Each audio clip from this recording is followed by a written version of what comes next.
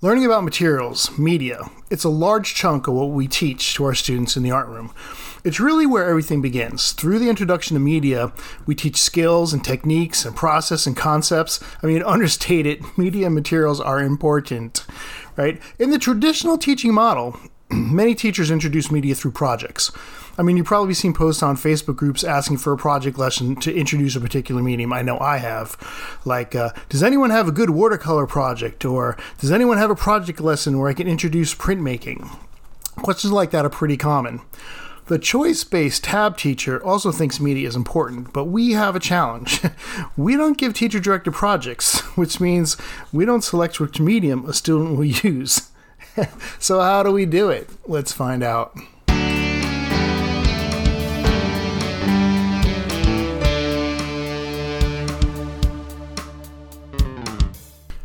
The tab philosophy states that the student is the artist and the art room is the studio. And if we truly believe this, then we have to think, how does an artist work? Is an artist told which materials to use? Are we told what materials to use? Nobody tells me. I just pick the thing I want to use and I use it. I imagine you're the same way. But I know what you're thinking. You're like, listen, Sans, that's great. But I already know how to use materials. You already know how to use materials. And I don't need to learn first. I can just pick up the materials because I know how to use it. But the students need to learn. Well, that's partially true. Students, which just like artists, just like you and just like me, we have mixed experiences with materials. We all know how to use some materials. There's no doubt about that. But there are some materials we could all, learn to use. we could learn a thing or two about those, right, to use them. So the question is not, can the student decide what materials to use? The question might be, how do artists learn to use materials that they aren't familiar with? Well, that's a good question, and I'm glad you asked. So I can think of 3 ways that we learn to use materials, or artists learn to use materials. First, someone shows them, or someone shows me. This is our teacher go-to method, right? We're going to show our teachers how to use the materials.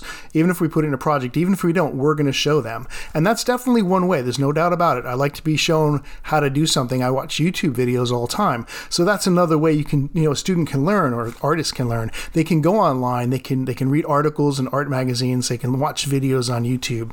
It doesn't have to be the teacher that shows the student how to use the materials. But that is a method. Okay, another way artists learn to use materials is by experimenting. And I'm talking about just playing around with the materials. You're not trying to make anything serious. You're just like, I'm just going to pick this up. There's no product in mind. I've got no project in my mind at all. I'm just going to mess around with this stuff and see what it does. And the beauty of that is, since you're putting that little preamble on there's no product, so when you make a big mess it doesn't matter. But the thing is, that's how artists learn, right, is by making mistakes. So even if we fail, there's no judgment and we had a lot of fun doing it. And then the third way is just by just going for it. I know a lot of students will do this, those fearless ones there, which is like, I want to paint a cactus in the desert. So give me a canvas and I'm going to paint a cactus in the desert, and give me some paint and I'm just going to figure it out as I go along. And I just have faith in myself. It's just going to work out. So there's 3 methods. Now in a tab classroom, we can allow for all 3 of these methods. So first, like direct teacher to student learning, we can do that through a mini lesson. We can do it with modified choice, limited materials, limited choice. That works pretty well. I mentioned this in a previous podcast, and there's also a full description in the book, The Open Art Room. If you want to go buy that, it's in there. But basically, I'll just tell you what it is. The concept is you just limit the materials to just a few choices, a few different media, and then you can give a mini lesson for each one of those media, and then the student can decide which one they want to use. When we first started doing this at Apex, when we first started introducing choice, the first project we did, we just limited it to black and white. And we just said, okay, we're going to show you pencil today, and we did some mini lessons with the pencil, and then we're going to show you pen and ink, and we're going to show you charcoal. It was like each day we taught a different mini lesson. Like, for example, on day 1, we did pencil, and we showed them how to do a value scale. And then on day 2, we showed them pen and ink, and we showed them some stippling and some cross-hatching. And day 3, we introduced them to charcoal, and we showed them how to blend it. And of course, all 3 of those techniques could be used with any one of those mediums, right? So it was a really good way to do it. And then at the end of the 3 days, after the 3 mini lessons were over, the student could choose any one of those 3 mediums to complete their final work of art. So they had the choice. It was limited, but they got the teacher-directed lesson, but it was still a student-directed project. Now we built on it from there. Like the next unit, we introduced dry color, and we introduced like three choices of dry color, like color pencil, oil pastel, chalk pastel, and then they learned those. And then we did the next one was like wet color, like watercolor paint, acrylic paint. And eventually, we got through all the different mediums, and they had a lot of choice with the project, which was good. And the advantage of working like that is that they get to work through the materials, they get an introduction to it, they get mini lessons, and it's not overwhelming. It's not like, hey, what am I going to choose? There's so many choices, I don't even know where to start. Like that helps out the students, especially when they're just being introduced to choice. The disadvantage of that is that it was really slow going. I mean, it takes a week just to go through, the mini lessons. So you might not get to paint for several weeks. You're not just jumping right into it. Another way the TAB teacher can introduce materials to the class is through boot camps. Now, boot camps also mentioned in the open art room. Matter of fact, there's a whole section on there with lesson plans and all kinds of things. You can look through it if you're interested, but I'll give you a description right here. Boot camps basically work well when you have a complex medium and you want to bring students up to speed on several different skills and techniques that all revolve around that same medium. So, for example, ceramics is a really good example. There's a lot of things you need to know about ceramics really before you can start working in it. Acrylic painting is another one that would work well because there's a lot of things you can know about painting and mixing and brushes and cleaning and all kinds of crazy things in there, right? So the basic concept is you take a few days and you review all these concepts and techniques to bring the student up to speed. It's sort of like the previous mentioned, but instead of doing a different medium every day with a mini lesson, you're sticking in the same medium. So boot camps have similar advantages and disadvantages as that limited media choice I mentioned previously. For one, the materials get covered in depth, so that's an advantage. But the thing is that boot camps really require a lot of time, and they take up a large chunk. And if you think about it, if you did a boot camp for each material you have, you'd spend your whole year just doing boot camps. So you have to be careful just to really limit a boot camp to those ones you really need to concentrate on. And those other ones like pencil and pen and ink, you can just kind of do mini lessons with those, kind of gloss over them. Now, a third option, and this is the one I frequently use here before COVID anyway, is the media fair. And the media fair, well, first of all, I go into detail on this in the book, The Making Artists. So if you have that book, you can check that out in there. The media fair is sort of like a boot camp on steroids. It's like basically you're going to spend a week looking at different mediums each day. Now, we usually do a media fair right at the beginning of the school year, like the first thing we do when we get to class. And the goal is to introduce just a plethora of media so the students have a wide range of materials to choose from when they get to their first project. Let me give you an example of like how you could spread this out. Now, this is like a 2-week one. It depends on how much time you have in class with your students. You can decide if you want to spend a week, 2 weeks, if you have block scheduled, you only have 45-minute classes. But this would be like a 2-week longer, drawn-out one. So day 1, you could introduce graphite and charcoal. And day 2, you could introduce pen and ink and Sharpie. Day 3, colored pencils. Day 4, chalk pastels and oil pastels. And then day 5, your Friday, you review and just have an open studio, and you can review all the materials, and you let them focus in on one and do a tutorial, like more of an in-depth tutorial. Now, on each one of these days, of course, you're introducing a mini lesson, or you're having them do tutorials online, or they could just be experimenting with the materials. That's all up to them, and also how you want to structure the media fair so they get the best introduction. You have to know your students and how you want to roll it out. You go into the second week, day 6, you can do watercolors, temper cakes. Day 7, you can do in acrylics. Day 8, you could do sculpture 1, a type of sculpture, and then day 9, another type of sculpture. And then day 10, you wrap the thing back up with another review day, another open studio. And they can use any of the previous mediums, and they can do tutorials and the same thing. So now they've got this whole bunch of materials they've been introduced to over this very relatively short amount of time. And for the rest of the year, they have a basic concept, a basic understanding of the materials. So through the rest of the year, they can build on that and go even more into detail with the materials as they use them. So again, the daily activities, they can vary depending on the selected medium. You could say like today, I definitely want to show you how to do this. Another medium, you might be like, hey, just go look up a tutorial. You could give them some to choose from, let them find their own. However you run your classes, up to you. But students should definitely be given the opportunity to play and experiment with the materials. It doesn't have to all be structured. Like much learning comes from trial and error. So you can also just leave it up to that. Like, hey, just mix the colors around and see what comes up. And that's a perfectly great way to learn how to mix colors. You don't have to say, hey, make a color wheel. Sometimes it's fun just to like, hey, I just mixed these 2 colors and look at this color I got. It's really cool. Or that looks like poop, whichever. So So students should also be provided with some structured activities. So I'm not going to say it's all, you can kind of have a little bit of both. So again, you can do little mini lessons or tutorials. So there's 3 ways you can introduce materials. Currently, however, at least at my school, all 3 of these methods are out the window. The limited mini lessons, the boot camps, the media fair, they've all gone out the window. Thank you, COVID. Like many of you, our school started out the year 100% virtual, and currently we're on an AB hybrid, so that means that some students come Monday and Tuesday, nobody comes Wednesday, another cohort comes Thursday and Friday, and still there's another group that is 100% virtual that we never get to see. So how does anyone introduce media material in this type of environment? It's crazy. But here is where Tab has a real advantage. Now remember, the student is the artist, right? So the student selects the material. So what we do now, our first unit is titled Getting Started. And what we want the students to take away from this first unit is that we just want them to consider 2 things. Number 1, we want them to think about how they're going to set up a home studio, especially if they're 100% virtual, and we want them to think about how they're going to gather materials that they're going to get to work with. Okay. For the studio, we want our students to find an appropriate location in their house that works for both them and their families, and that they can make a mess, get a little messy, and where they won't be too distracted, not in front of the Netflix TV program there, and where they can make the art, right? And so maybe it's a kitchen table, and maybe it's a desk in the room. Maybe they have to set up something in the garage or work on the floor. I don't know what it is, but they have to find that space, so that's up to them. I can't help them. I'm not there in their house. They got to work with whoever's there in their house and make sure they can meet that criteria. For the second part, we ask them to gather materials. And we give them a few suggestions. Like first, they can use materials they have at home. I mean, you've probably got paper, pencil, maybe got some crayons. There's something stuffed in the junk drawer you can use to make art. Even if it's a pen on lined paper, that's a start right there.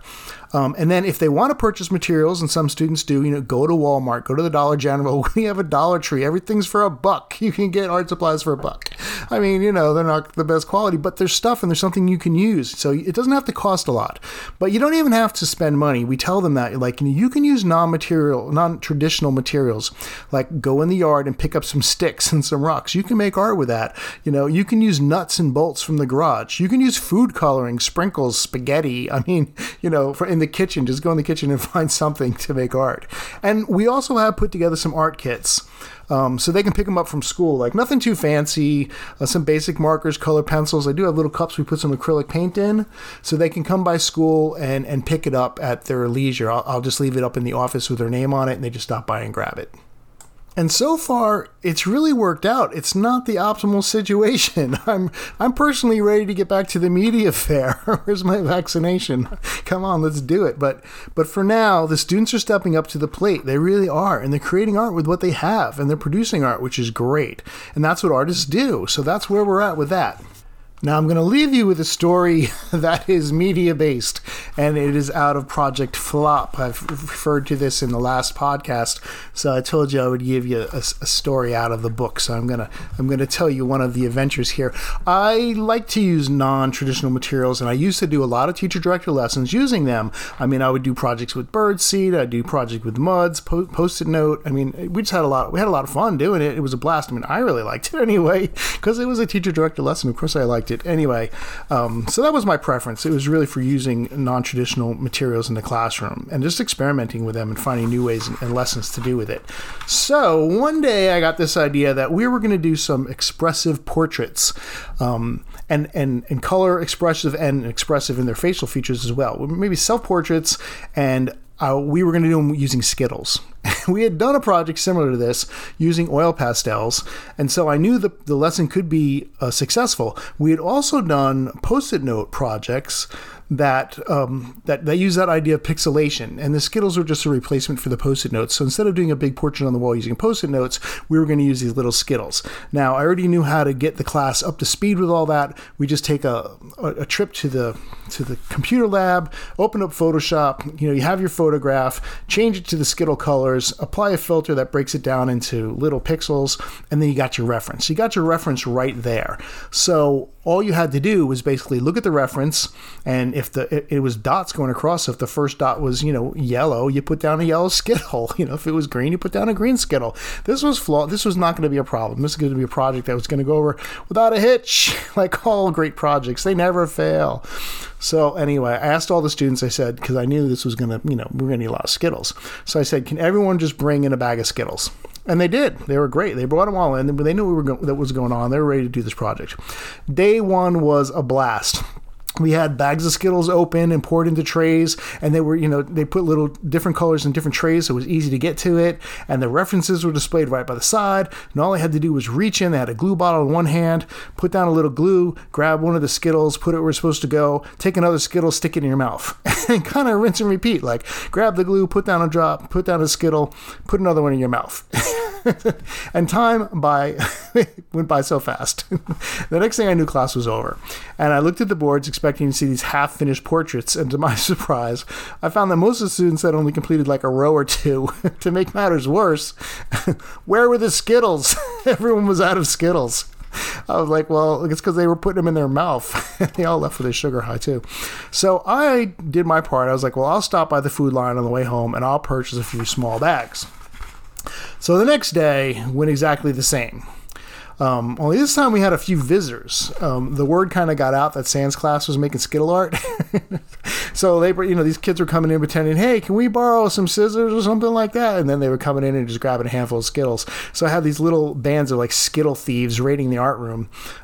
So if this project was going to be successful at all, I knew I had to keep the door locked, if nothing else.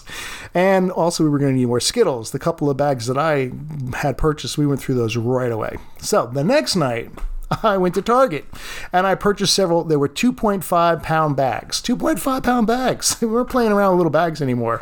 The problem was this project dragged on over the rest of the week. And, it seemed like fun at first putting down the Skittles, but after a while I was kind of getting like, Skittle. And I could see the portraits were starting to come together. But the students had difficulty seeing it. So their inability to see the results lowered their self-esteem. The project, it was already on a roller coaster of emotions. There were sugar highs, and then the sugar lows and the sugar crashes. That was a hard thing too.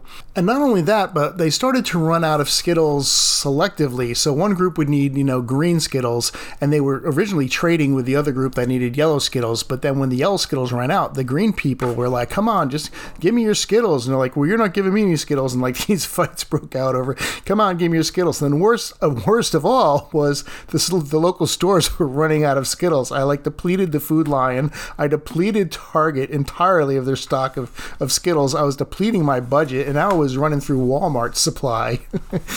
Anyway, at the end of the 2 weeks, the project had created a class that was sick and tired of gluing down rows of candy. There were like a bunch of moms who were angry at me because their kids kept asking them to buy Skittles. There was like this hungry mob of students that were circling my trailer, just waiting for any chance that the door might open so they could bust in and eat some Skittles. But the portraits were actually starting to work out. And up close, they just looked like rows of colored circles. But when you got back or photographed them, you could really see they were coming along.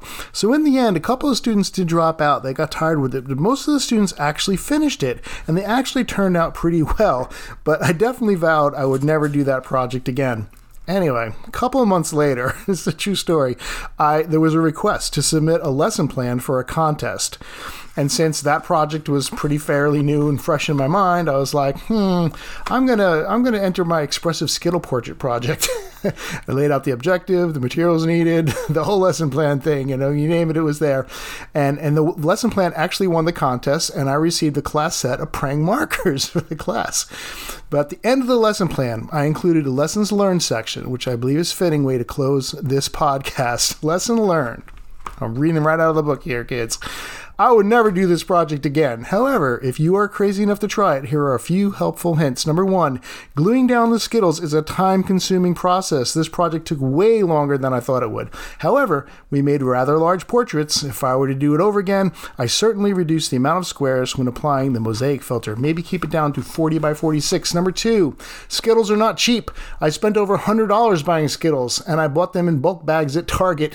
And once Target sold out Walmart. The students also also brought in bags. However, if I were to do this project again, limiting the amount of squares when applying the mosaic filter would also reduce the amount of Skittles required. And number 3, Skittles attract unwanted visitors. It's amazing how many students from other classes stopped by just to see how things were going during this project. They didn't show that type of curiosity when we were working on the value scales. No, they did not. We also had ants. If you leave Skittles on the floor, an ant will find it. That ant will then call all his friend ants, because ants apparently like to share. Hey, that is from Project Flop. You can find that on Amazon for a couple of bucks if you want to read the rest of the stories.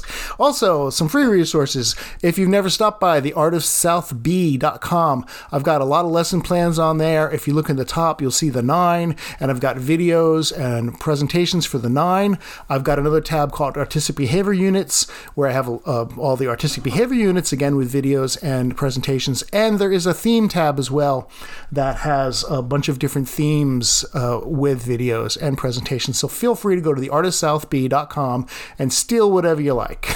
All right. Hey, thanks for listening, and we'll meet again next week.